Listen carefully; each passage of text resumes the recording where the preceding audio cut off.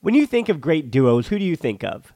Jordan and Pippen or LeBron and Dwayne Wade. I mean, I talk about basketball a lot here on this podcast, but for the Barcelona version, there's PK and Puyol or PK and Mascherano, or the easy example of Xavi and Iniesta. And as you can hear from my voice, the perfect teammates aren't just professional athletes. It's cold season. I guess the flu and cold medicine, perfect teammates as well. But in this case, when it comes to growing your business, that's you and Shopify. Shopify is a global commerce platform that helps you sell at every stage of your business. Shopify helps you turn browsers into buyers with the internet's best converting checkout, up to 36% better compared to other leading commerce platforms. To be honest, I've been doing this show long enough, and as I mentioned, it's cold and flu season. You hear it in my voice, especially during the holiday season. So whenever it comes to this business, anything that I can set up and kind of have working in the background that I know and can trust is just plugging along without my attention. Those are the things that I really value at this point. So when my brain is foggy and all I can do is manage to turn on the microphone, talk to the guest, or just talk to myself and get out a piece of content, everything else, having that all automated or working in the background, that's been important to keeping me sane. And that's the thing about something like Shopify. What I do love about Shopify is how no matter how big you want to grow, Shopify gives you everything you need to take control and take your business to the next level. So no matter how big or small, how good of a month or how bad of a month, things are just the same working in the background. Shopify powers 10% of all e-commerce in the US, and Shopify is the global force behind Allbirds, Rothy's, and Brooklinen, and millions of other entrepreneurs on every size across 175 countries. Plus, Shopify's extensive help resources are there to support your success every step of the way, because businesses that grow with Shopify. Sign up for a $1 per month trial period at shopify.com/TBpod, all lowercase. Go to shopify.com/TBpod now to grow your business no matter what stage you're in. Shopify.com/TBpod.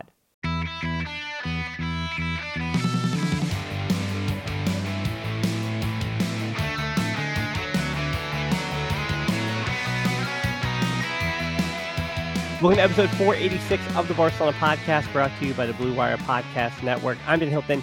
He's Emil Evanesian, and we've got two things on tap for you today. One, looking over the preseason roster and previewing some of the Barca Femini at the Women's World Cup. That's number two. Both of those things kick off in the next 2 days. Sounds like there's no rest for the wicked, Emil. There really isn't. It's really funny. We were talking, I was having lunch with last weekend with some friends, and we were saying that I guess, what is it, like August 12th or 13th is when the La Liga season actually begins. And I mean, it's asinine. I do think sometimes they literally get shorter and shorter, but it really just viscerally, it feels like the off season is shorter and shorter every year.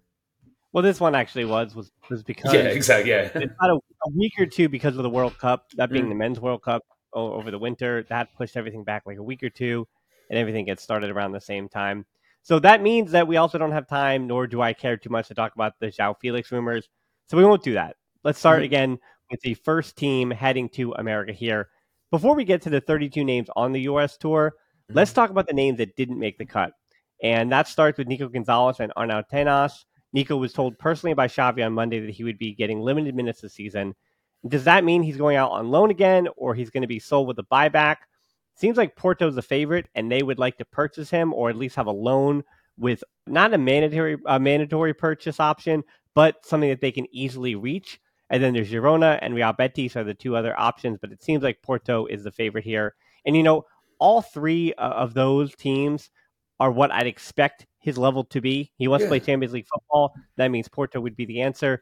And you sure as heck, if you're Barcelona, better try to keep that buyback clause low in case he does blow up and in case he does become something special. And then Arnau Tenas, he will not be the third goalkeeper next season, and it seems like at 22, his time at Barca is over. And it's tough because as a goalkeeper coming from the club's academy or any club's academy, you either have to have perfect timing and you have to have either a backup spot when you get it, like Iñaki Peña did, or you're not going to have any opportunities at all, even as a third goalkeeper, that being Arnau Tenas. And Iñaki Peña meant that Tenas could never have that perfect timing. It's unfortunate. And obviously Ter Stegen, it's not that having a backup matters too much. But yeah, in case of emergency, you want to have the best backups you can have. And Iñaki Peña, is he that? I'm not sure about that. But Arnau Tenas, there was no reason at 22 for him to be sitting around for another year. Now, going through the rest of that list, I know Alarcon isn't fit yet. That's why he didn't make the trip. He could be around the first team later, though. We'll have to see what kind of attacking needs Xavi needs this season. Chadi Riyad and Estanis Pedrola, center back and winger, both appear to be going out on loan. Less likely they'll be sold. More likely they'll be going on a loan to a second division team or a low level first division teams. And again, if there was a transfer, either of those players, there would be a buyback included. Then the players who were training from the academy and didn't make the trip, that being Marc G, Pau Prim, Pau Kubarsi, and Hector Fort. I wasn't sure about them because of the positions they play, whether or not they would make the trip, because I think the positions they play, that being G is a number 9, which could be useful for the first team at the moment until Vitor Roque shows up next summer, of course. Prim is a defensive midfielder, which of course is a need. Kubarsi is a really highly rated center back at 16, and Hector Fort, a promising right back who's still just 16 too. And for Fort, I've seen the reports, and while I did not watch the U17 Spain squad, it's been said that he has struggled the last few months for club and country, but he is also 16 and was playing up a bunch of levels in all those competitions, so I'm not sweating any of that at all. But in the case of those 4, yeah, it just seems like a little bit too soon for 2 17-year-olds and 2 16-year-olds. So Xavi decided to keep them in Barcelona, even again, though I think they get their call-ups in training because of the positions they play, and those are positions of need. So then you have Alex Collado. He's already on his way to Real Betis, having forgiven half of the remaining, apparently, $2.7 million on his contract. So cheers to him. Cheers to Alex Collado for taking that little bit of pay cut to get out. Barca also have a 30% sell-on clause, which is rather high for a player, again, that paid his own way out. Not because he was desperate to get out, just because, again, he was doing a third of the club. But again, apparently that was about 2.7 mil less on the contract. So again, if he paid half of that, that's about 1.35 mil out of his own pocket. And he has not made that much money either. So for him to pay that much, that's kind of a bet on himself that he'll have much more success financially in the future as well. Of that whole list here, it starts, the only real surprise, I guess, would be Nico Gonzalez. But it seems like he and Kessié, as we've already talked about, were inextricably tied together. Kessie is probably sticking around. That means Nico is not, and that was pretty much set in stone. And Xavi, again, told him personally, I'm not going to have minutes for you. Well, I think there's that, yeah. I mean, so I do recall I believe it was the last time I was on, but one of the last couple of times I was on, we talked about that exactly, where just given what the club has, what the club is potentially looking to add, and how, and just based on what they've gotten out of Kessie and what Nico Gonzalez has shown, there wasn't going to be room for both of them. I mean, it would just create too much. I don't know that the depth that you would get by keeping Kessie and Nico on the roster is worth sort of the logjam that you would create, and essentially you're either going to wind, no one's going to be happy. I mean, either you're going to have 2 guys who are splitting minutes and no one's happy, or one guy's going to be happy with his minutes and you're basically mothballing the other one on the bench.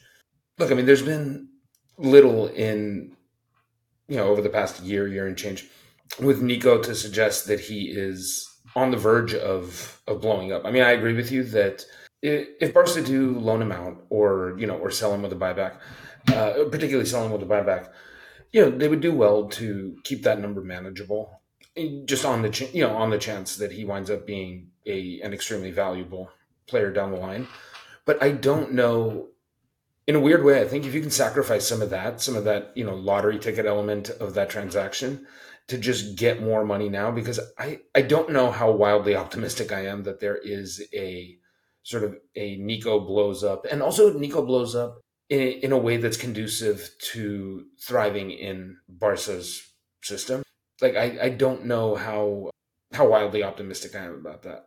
Yeah, I mean, but it does show not only if Nico were to have tried to stick around, he would have been the 7th midfielder if Exactly, Kessie isn't leaving. And even if Kessie does, though, like the conversation that Xavi had with Nico is probably the same one that he had with Pablo Torre, who stuck around last year, who is now going on loan to Girona with that Aura Romeu deal with Romeu, of course, and the transfer fee coming the other way.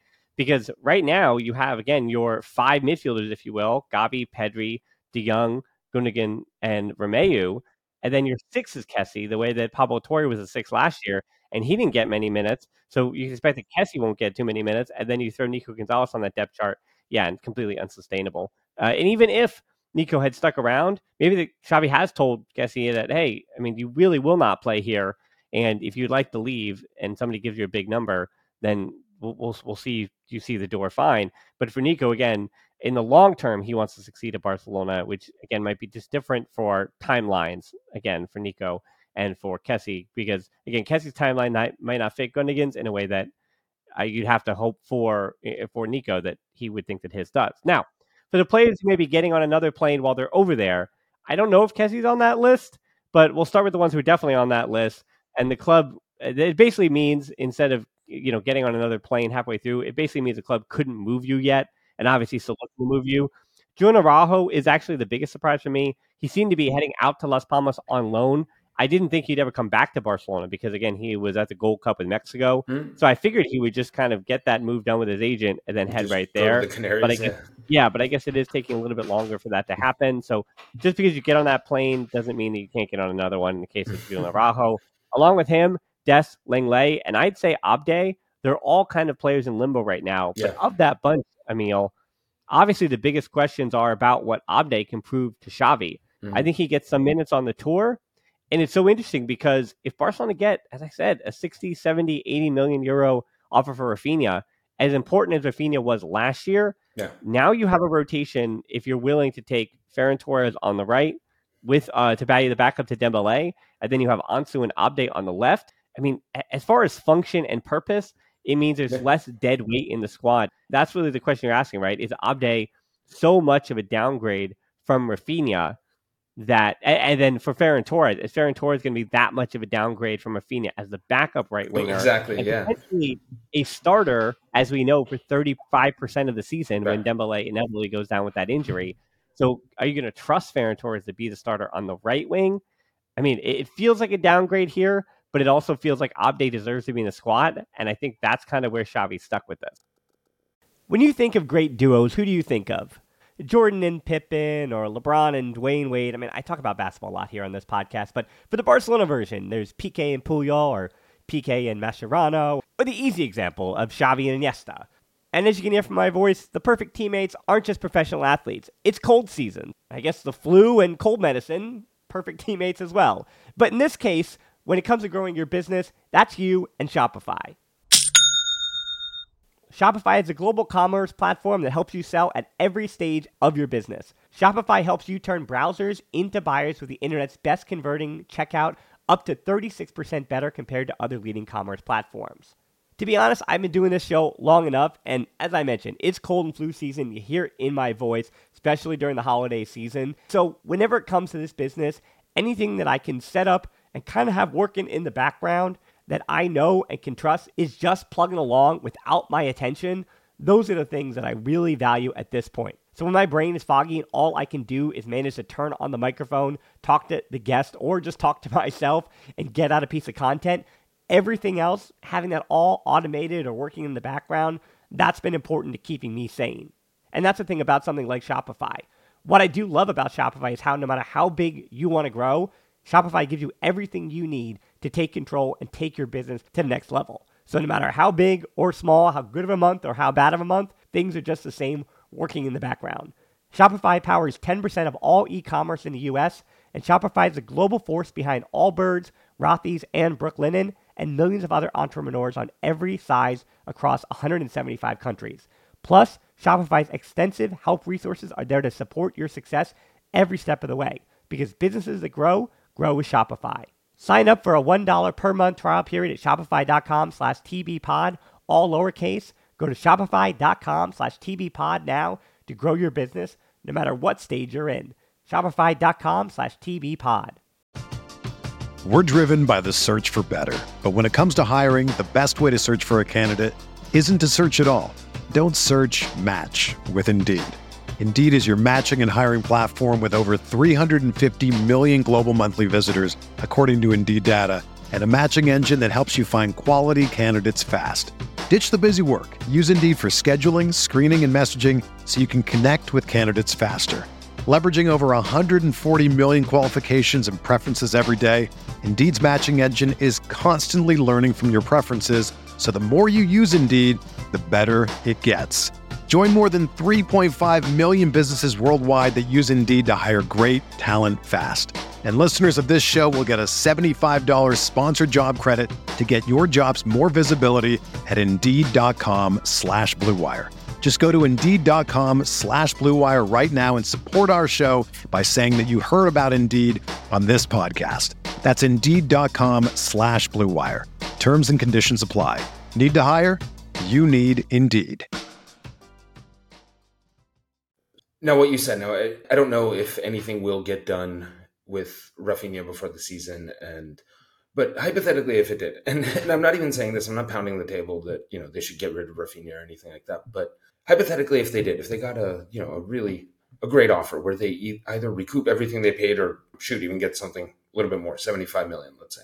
I absolutely do think that as your second right winger, Ferran Torres and 75 million euros and Ferran Torres being 65, 70%. And that's probably being unkind to Torres of Rafinha it's honestly, it's good business. And it also declutters the roster in a way where you have there's just a much more straightforward depth chart. You have your two guys on the right and you have your two guys on the left, because with Dembele and Rafinha, obviously Dembele is sort of the default first choice as long as he's healthy.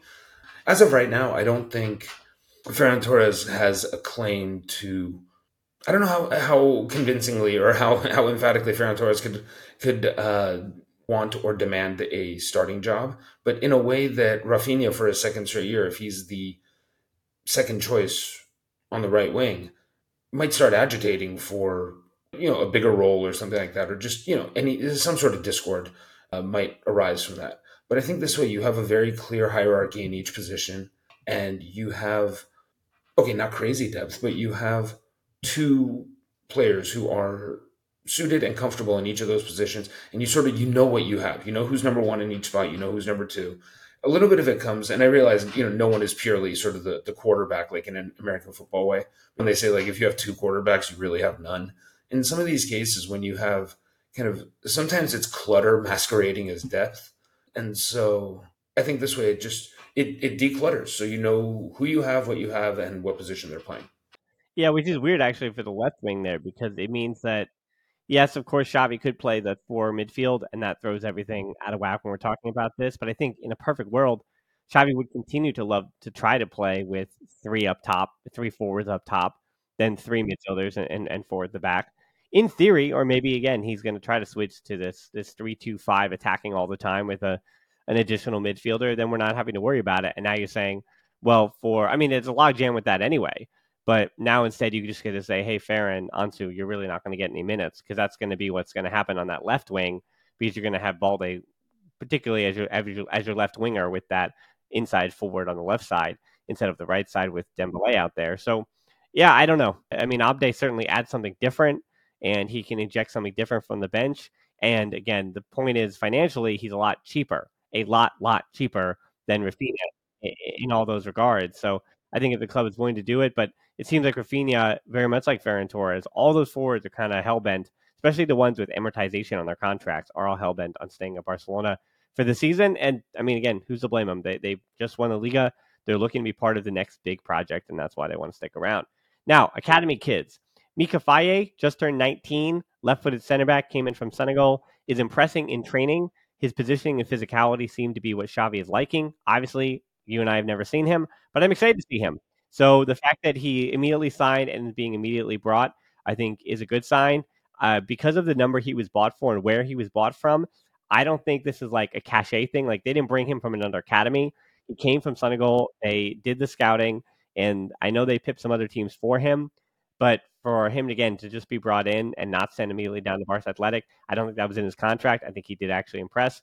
Marc Casado, he's still just 19, and so it's not entirely do or die for him, because, again, he's just 19, and I didn't see him, and I've always said this, I don't see him as the pivot of the future. I don't think Xavi does either, but he's clean, he works hard, plays his position well, and as I've said for 2 years now, he looks to me like he's going to be a good professional, but there is a lack of certain elite skills, especially with the ball, with long balls in particular, that will prevent him from making it with Barca's first team. But still, at 19, don't know what his ceiling is. I think there is still even higher to go, if you will. And I wonder if we'll see even more of that, or how much time he'll actually get on this preseason tour. But he definitely could be certainly some kind of depth somewhere. very much not like the first team. I think his ceiling, to be honest with you, is just below Carlos Alena's. And we know that I know they play a little bit of different positions. Casado plays a little farther back than Alenia naturally did. But the point is, I think their level could be very similar. With, again, Casado, I think he is still farther up to go with his ceiling. I think Alenia, actually, this Hadafe version of him, because of where he chose to go. I don't know if this Hadafe version of Alenia is actually almost the not worst case scenario. Obviously, worst case scenario is gone or second or third division. But as far as Alenia, if you play his career out when he was 16 years old 10 times, I think he's around number 4 of 10, if that makes sense. Like from with one being the worst. So I think like 4 of 10 as to where his career could have gone. So Casado, it depends on where he chooses to go or how he progresses. Andre Astralaga, which is also 19, came from Athletic Club when he was 14. He's going to be, I've heard, the third goalkeeper and Barca Athletic starter this season, kind of oscillating between the two, which makes sense. He actually doesn't have as high a ceiling, is what I've been told, or what I see from Arnaud Tenas. I've only seen Astralaga like once or twice before. And then, but behind him, Diego Cochin and Aaron Bashivili, rather, they are both 17 at the moment and are viewed as the goalkeepers with much higher potential. But as I said about timelines and goalkeepers before, one of those two may match up with Ter Stegen's timeline at 17, while Astralaga may just be a Barca Athletic starter and then moves on. Again, he is 19 at the moment. Lamine Yamal just turned 16, about to sign his contract until 2026. No comments on him. Obviously, he's there for those reasons. How much playing time he gets this year? Well, I think he might make the same number of squads he did last year or more. So I got nothing on Lamine Yamal. Of course, he's there. Fermin Lopez turned 20 in May. That's the name that no one knows. That's the name that people are going to be asking about. He did go out on loan to Linares last season in the third division, and he put up 12 goals and 4 assists in 40 matches as an attacking midfielder and was the hub of their offense, even in the third division. That says something. So I'll repeat it once again. I said his story before. I'll repeat it again. He was in a promising midfield with Jorge Alastui, who, unfortunately, injuries killed his career. He's down in the third division right now at 21, trying to figure it out. And then Chus Alba, who's still with Barca Athletic. Xavi doesn't seem to be keen on him. He's still 20. And then Marc Casado. But due to not growing like the rest of the other three of them, he was by far the smallest player on the field with the U18s when I watched him. And he did that. And that means he had to do a second year with the U18s as well. So he did not move up to the U19s as everybody else. You fast forward 3 years, and he's not only grown into his body quite a bit, but now it seems like he's really found his way as a player. Confidence can be a helpful thing, and it seems like he is coming to that preseason with a lot of confidence. And yeah, I have no idea now what happens to him. It seems like if he sticks around Barca, he's going to be one of the better players for Barca Athletic, and that is really exciting. In a way that last year, I believe Antonio Aranda went on the tour, and he was 22 at the time, and I knew he didn't have a high ceiling. Everybody knew that, but yeah, Fermin Lopez, again, just turned 20 2 months ago. Who knows where his ceiling is? Very exciting. 2 more. Alex Valle, left back, who went on loan to Andorra last January. He was a regular for Barca Athletic, but he made the jump up to the second division to play with Andorra, where he became the backup there, playing 7 matches. So he is physically getting there. And obviously, with Marcos Alonso hanging around, taking a look at left back depth, not a bad thing. I don't know how high Alex Valle's ceiling is, but again, you never know. I mean, he's 19, so jumps happen. It can happen. Alex Balde obviously is always going to probably be blocking him in terms of, players at 19 at the left back spot. But again, it's always good to have depth. Alex Garrido is the last one. He's interior. We saw him in one cameo last season. He will play with Barca Athletic this season and arguably be the most important midfielder. And to me, watching him play, I'm reminded of Alex Callado, who I already mentioned, but Garrido could have a higher ceiling than Callado. Him at 19 is what I saw from Callado at 21. So we'll have to see how this next year and the year after do play out for Garrido. So of that group, kind of interesting. Again, Faye, I think, is the one, and Lamine Yamal, those two honestly are the ones I'm most interested to see. And then Fermin Lopez, I don't expect him to be in the first team, but there's a reason he's going on this tour. So I'm also interested to see what he has to bring. I kind of started formulating this thought when you were talking about Carlos Alenia, but it sort of tied in as you spoke about the ceilings of for a few of these guys. And I think there's always so much, and particularly with Barca, I think even in the best of times, there's pressure you want every player to be some manner of elite, and rarely is Barca truly kind of happy with the player whose ceiling is solid organizational depth. You know what I mean? Like, you need those people, and obviously they kind of organically pop up. Sometimes they're prospects who didn't work out, as stars, but they become functional pieces. Sometimes it's really like those underdog, non-prospect types that punch beyond their level, but their level is never going to be stardom. So I think there's a certain element of, now I don't know specifically which players I would essentially sort of push my chips in with or not, but I think that particularly, and I hate to bring it back to this, we haven't actually talked about it yet, but like as long as finances are still front and center, and so a thing to be considered, and I don't even mean to be considered, like a legitimate cost controls are a big thing, and particularly for the next couple of years too, as the stadium issues are whatever they are. I think that's where this team is going to have to find its organizational depth. You know what I mean? Like you're like you said, your sixth midfielder or your center back, or your sixth defender, seventh defender, something like that. And I'm actually going to be very interested to watch these matches and really kind of acquaint myself in a much more, I guess, organic way, not where I'm not kind of cherry picking, highlights from certain games or seeing the best of someone as you do in highlights, but really just kind of seeing a lot of these guys. It's usually around this time of year when I do that, because I frankly just don't have tons of time between the men and Femini to watch a whole lot of Barca B or Barca Athletic. Yeah, again, of this group, Lamine Yamal, Faye, I think are the only two that could considerably get time with the first team. And the rest, again, could have cameos and things like that. Unfortunately, I always want to say, too, because Gabi and Pedri and Balde are around, as I mentioned with Valle, it makes it a lot harder for everybody else to get some kind of moment or call up. And if I'm Eric Garcia, I'm looking around. I actually put him in the regulars part because it seems like he's going to be sticking around. But again, he's going to be sticking around with the understanding that he's probably not going to get almost any minutes at all with Inigo Martinez arriving. So that brings us to the rest of the group that's gone on the tour. Gundogan, Inigo Martinez, Oriol Romeu made the trip. Those are the three new signings.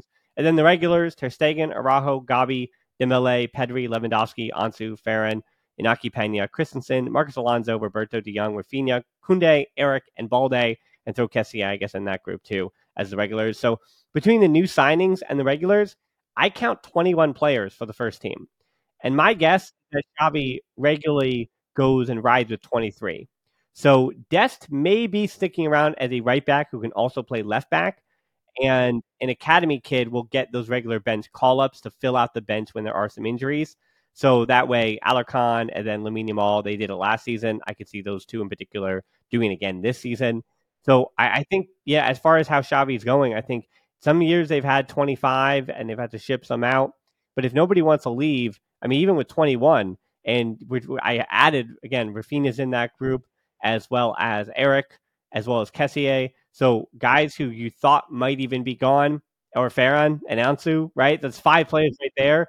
And the club, it seems like, are not going to be able to get rid of them. So they're going to have to ride with the 21 they have and see what they can do here. So as I said, I'm not trying to reinvent the wheel here, but I think it's 21 plus 2 in most of the team. And the real question is, again, the plus 1. Is it Juan Araujo? Likely not. Is it Dest? Maybe. Again, we have not seen him connected to teams yet. And it's the middle of July, which is pretty telling. Not that Xavi has enjoyed what he saw from him, but rather that it seems like the club is not getting the proper valuation of him. He didn't really play much at AC Milan. And AC Milan, Barcelona, Ajax, like that's a huge, great CV for a young right back. It still is. Like, it's still a good, submitting it to other teams. But I think that means that other teams aren't calling. And because Barcelona know they want to get rid of this early 20s right back, young prospect, that they're just not giving the valuation of that player that Barcelona is demanding. So I think they're going to hold on to that. And it's unfortunate, though, because he sticks around Barcelona for 6 months until January. And it's not like he's going to be worth more on the market in January unless teams are desperate. And Barcelona might, again, be willing to say, all right, let's just eat it until January and then hope that somebody comes along who's desperate, who wants, again, a young right back to see what happens, to try it out. Because I can't see any other way of which he'll get a lot of minutes. Because I think, is Xavi going to play Roberto at right back as the backup behind Koundé before he plays Dest? Given the club's on Dest's CV, and given his still very young age, and given the fact that he has physical merits on the pitch, first of all, it's kind of interesting to me that no club, even at a lower level, thought it was worth a flyer. That is a little bit of a head scratcher for me, but I agree. I mean, I assume a lot of clubs probably assumed, Barca has their price, and I imagine a lot of people were trying any player that Barca is trying to sell. I don't imagine there's a lot of teams lining up to pay, top dollar or above market prices when you know that Barca are basically over a barrel. That being said, I mean, so presumably he's, unless something changes, presumably he's going to be around till at least January. I'm going to predict, I think he gets a shot. Maybe not a shot to be the backup right back or whatever, but I think he gets at least a couple of shots, here in the preseason and maybe in the early going, just second half subs and things like that to show a little bit of something, because the benefits of that can be twofold. I mean, first of all, it's just beneficial to this club, to Barca, as far as young contributors and having, just a diversity of talent and greater depth and everything like that. And it gives you a chance to, ideally, hopefully inflate his market value a little bit too. And, there's a potential win-win scenario out there where he contributes as a spot substitute, or in the worst case scenario, spot starter here and there, and all the while rebuilds his value, and you get the contributions from him in the short term, and you're able to actually move him along and clear the decks, and ideally just give him a chance to build a prosperous and hopefully lucrative career for himself somewhere else. Well, I do still think that even if Kessie, the reason why I would say that Kessie is most likely a midfielder to still move on before this window is closed in the next month and a half is because, again, Roberto might be seen as Xavi maybe ahead of Kessie on the depth chart in terms of where he needs to be on the field.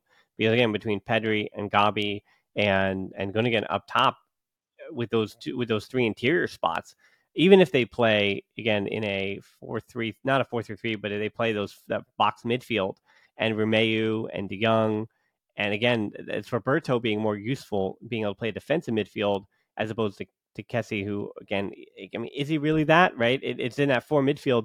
None of those 4 spots truly fit Kessie like a glove, in a way that it being an interior in a 4-3-3 kind of did a little bit more, being able to go box to box like he does. So I don't know. I think Roberto, whether he's a right back or a defensive midfielder, as I said, like you have to kind of plug him in for at least 20 or 25 showings a season, like without fail. You kind of have to do it. The same thing with I mean, Eric last year and maybe Eric this year again. Like, you plug him in for like 17 appearances, and it's just a matter of where they come and how they come. And in a perfect world, they only come again Copa del Rey or in Cadiz, or you know what I mean, like mid-table or below. Yeah, but also he played Champions League last year, so I mean, you never know where injuries stand. And, you never know how far to your depth chart on every position you go. So again, you always hope that players are fit, but I mean, Pedri's Pedri, Round Araujo, that being is Round Araujo, and you never know. All right, so second part of the show, we'll see how quick we can do this here. The Women's World Cup is kicking off, and so Caroline Graham Hansen and Ingrid Engen will be there for Norway in Group A, and Anna Maria Cernogosevic will be with Switzerland, also in Group A. Asisat Ashwala will be with Nigeria in Group B. England with Kerry Walsh and Lucy Bronze in Group D. But that being England, are without Beth Mead, Fran Kirby, and regular captain Leah Williamson. So a lot more Walsh and Bronze as far as important roles there. England is still one of the favorites in that tournament. Norway is not a favorite, but they could certainly make a run. JC will be there with Group F with Brazil. Group G has Fridolina Rolfo. And then 16-year-old midfielder Giulia Dragoni was signed by Barca in January. Yeah. Played mostly for the Barca Femini B team so far. She is 16, but she is undoubtedly a pretty exciting prospect. She likely won't play with Italy but in case she does, I mean, who knows? So between her and Vicky Lopez, some pretty two exciting young players for Barca. However, Vicky Lopez, a little bit too early for her to get called up to that Spain squad. Because if you notice, I didn't mention Spain. They're the story, of course, in Group C. One of the big stories of the tournament. Barcelona will be sending Catalina Cole, new signing Onabate, Irene Paredes, Laia Codina, Aitana Badmati, Alexia Buteas, and then B team regular Maria Perez, Mariona Caldente, Salma Pariello, and Jenny Hermoso, who is no longer with Barca, but is now at Pachuca, is there too. But is inextricably linked, yeah. Exactly. Not there is Sandra Panos, Mapi Leon, Patri, and Claudia Pina. Yep. who have not returned after the player dispute that began in August of last year. Paños, they said it was reported, did not return because the manager in Jorge Vilda did not want to create some kind of goalkeeper consternation. But Mappy Leon, Patri, and Claudio Pina continued to refuse to come. Because, again, the whole story is last August, there was a player dispute. It's where it began. The players and some of the more outspoken players and important locker room leaders said to the manager, Vilda, hey, we don't like the way things are going in training. We're not a fan of the tactics. We're not a fan of the treatment. Well, it was also his injury management. Like, it was how seriously he was taking injuries and how well he was actually looking after their health and well-being while they were on international duty. Hey, it's Kaylee Cuoco for Priceline. Ready to go to your happy place for a happy price? Well, why didn't you say so? Just download the Priceline app right now and save up to 60% on hotels. So whether it's Cousin Kevin's Kazoo Concert in Kansas City, go Kevin, or Becky's Bachelorette Bash in Bermuda, you never have to miss a trip ever again. So download the Priceline app today. Your savings are waiting. Go to your happy place for a happy price. Go to your happy price, Priceline. Mother's Day is around the corner. Find the perfect gift for the mom in your life with a stunning piece of jewelry from Blue Nile. From timeless pearls to dazzling gemstones, Blue Nile has something she'll adore. Need it fast? Most items can ship overnight. Plus, enjoy guaranteed free shipping and returns. Don't miss our special Mother's Day deals. Save big on the season's most beautiful trends. For a limited time, get up to 50% off by going to BlueNile.com. That's BlueNile.com. And surprise, surprise, Vilda, he's still in charge. He has also gotten support from the RFEF president in Luis Rubiales. Yep. So in September of last year, the last 15, or the 15 players who withdrew from the team, refused to be called up for a number of months. And as of March, with Alexei Putellas, who obviously was injured for that entire duration, serving as a moderator, some returned for the World Cup and some did not. Aitana has said that she chose to return because of positive changes that the federation is in the process of making, but not everybody has returned. That's obvious, when that obviously could be a major issue for Spain, but they are still a heavy favorite. And so of that group, Bonmati, Onabate, and Mariona have returned. And as I said, Mappy Leon, Patri, and Claudio Pena, who all would have been in the squad, did not return. So, Emil, do you think, again, the big question, I mean, you could say who the favorites are. Otherwise, I didn't mention the U.S. They are certainly one of the favorites as well, but there are no Barca players. Someday I dream of it, but there are no Barca players playing for the women of the U.S. Is Spain truly a favorite? I think that's the big question. I think people are going in. Are they still one of the favorites with all of this consternation? Or is this I'm trying to think the year. What was it? Oh, was it France 2010? Yeah, was that the South African one where they had the full mutiny? It was. Certainly, yeah. France 2010. I mean, is that really what we're looking at? Because again, if things go wrong in the first two games, I could really easily see this team going, hey, we told you this is going to go wrong, and we hate that this is going wrong. So the one, I don't know that it can, look, on the pitch, I could see where it might go a little bit sideways, because apparently there was even just like a Barca-Real Madrid rift, because essentially all of last 15 or last 15 were, essentially it was the Barca contingent. And without being too patronizing, I mean, essentially the Barca contingent is the overwhelming vast majority of players of consequence on this team.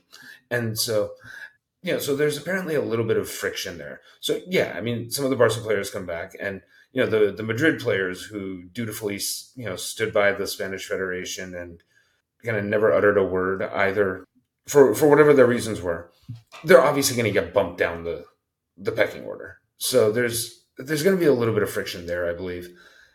And secondly, I mean, we still need to see, I mean, I'm sure she's going to be fine, but, Alexia has still played very limited, sort of in kind of the games with live ammo. I mean, she's only played, a handful of minutes.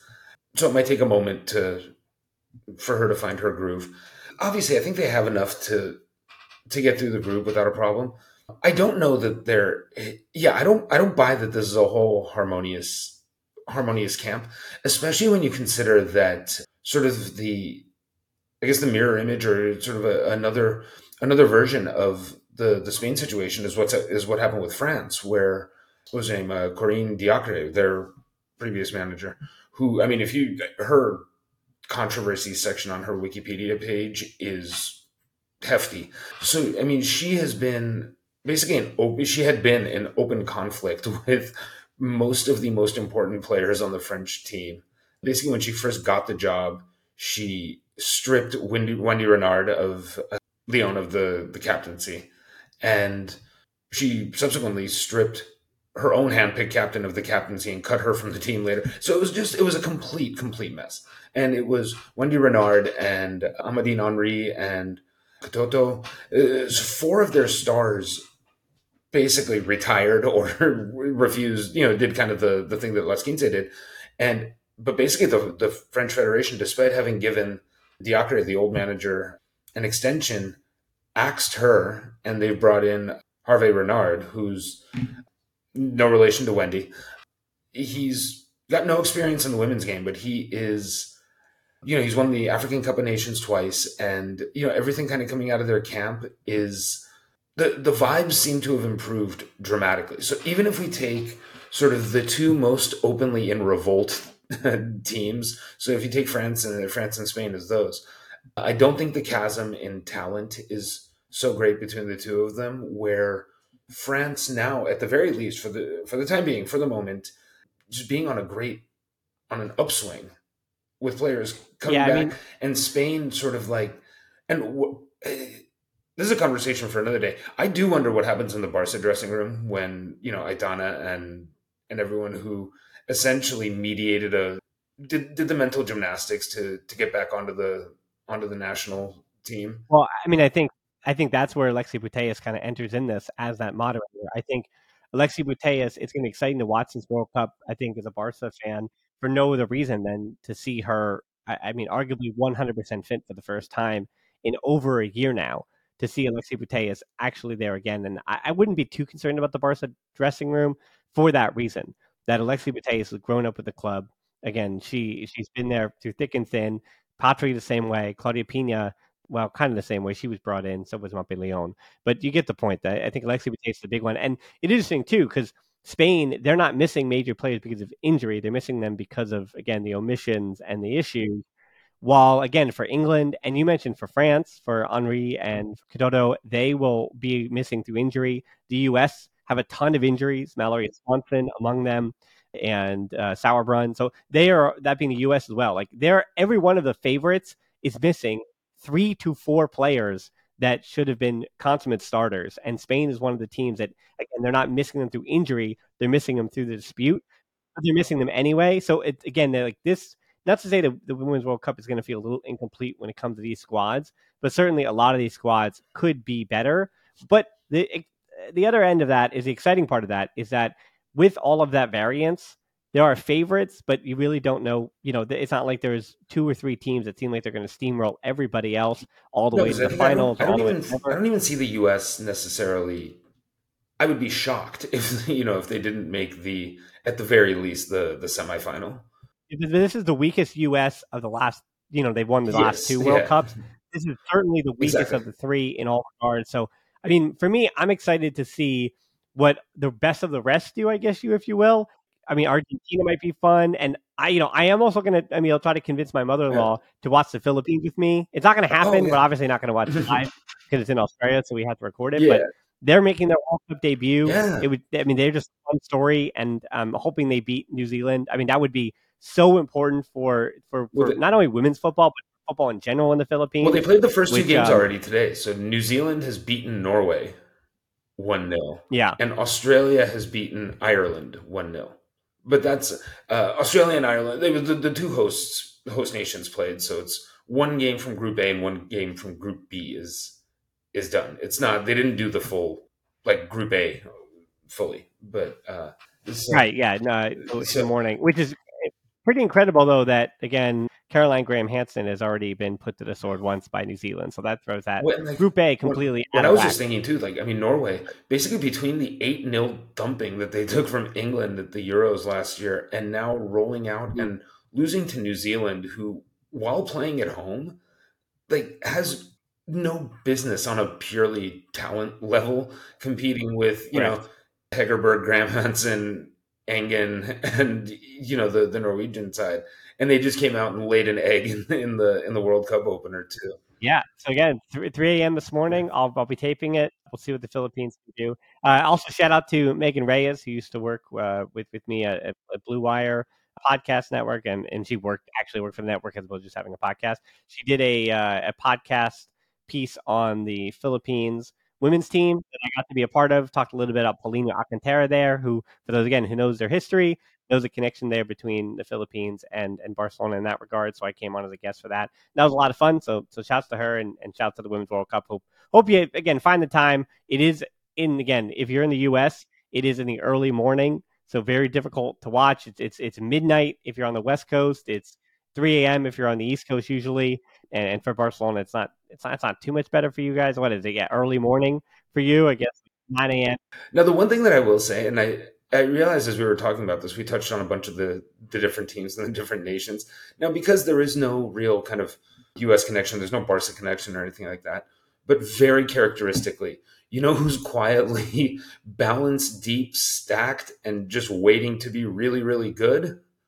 Germany. Because I was going through them, I was like, there are no major injuries to speak of. There doesn't seem to be any discord. Like, theirs is one of the few FAs that seems to have not blatantly mistreated its female players. Yeah, I mean, and they're led by Pop up top, who, if you remember from the Wolfsburg Champions League final with Barcelona, that there are some Germany players, I think, looking for a little bit of revenge on that Spain squad. And I think that's going to be a rallying cry for them. So we'll have to see. Again, that'll wrap up our show. Follow him, Emil. Again, he's got some good stuff coming out, all about the Ronaldinho signing and stuff going on here. So on his side of stuff, so give him a follow, and then follow us everywhere, the Barcelona podcast, where to find us on all this stuff. So thanks so much for listening to the show. Until next time, we'll talk to you soon. Barca.